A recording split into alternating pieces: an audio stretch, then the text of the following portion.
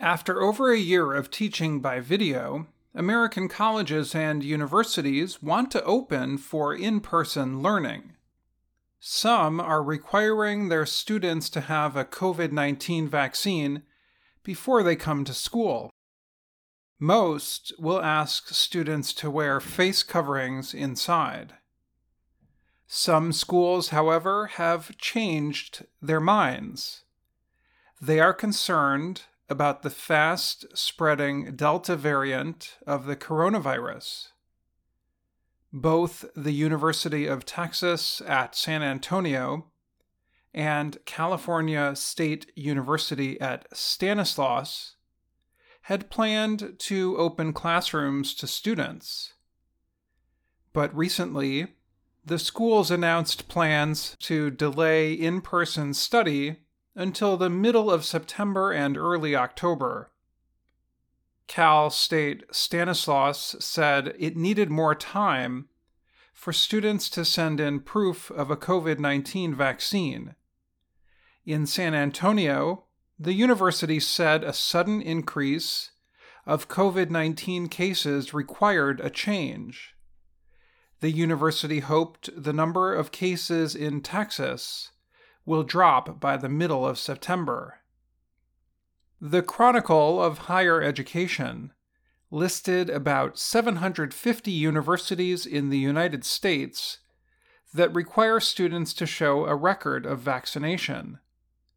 The schools are mostly in the western and northeastern parts of the U.S.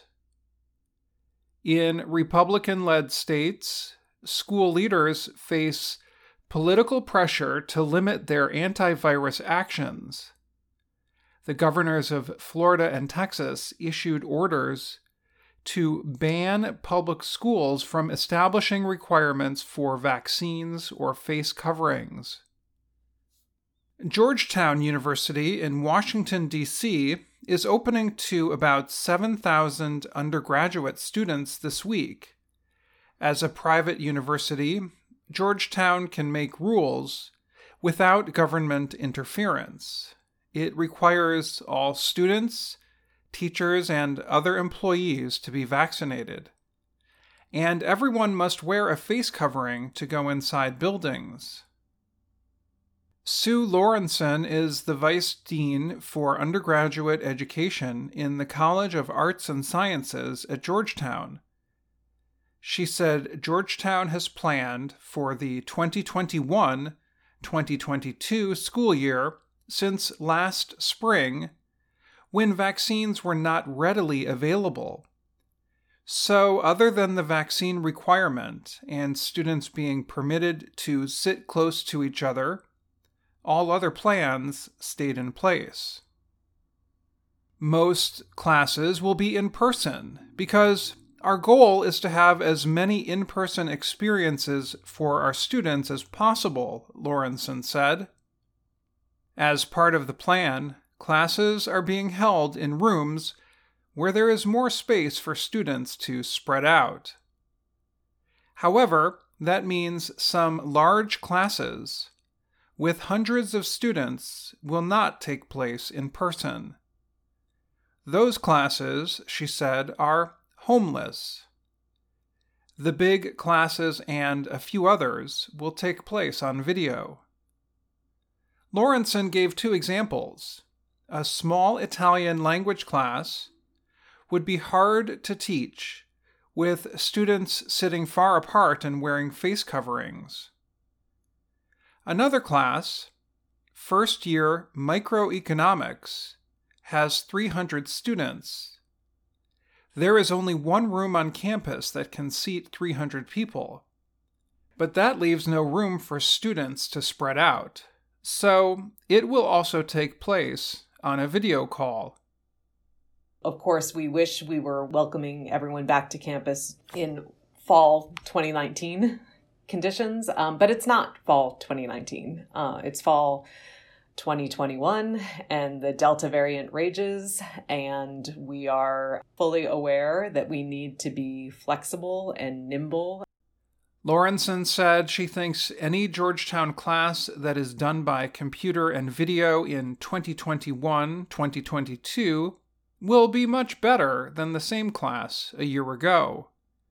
That is because Georgetown's Education Center, the Center for New Designs in Learning and Scholarship, helped professors learn how to make technology a part of their teaching.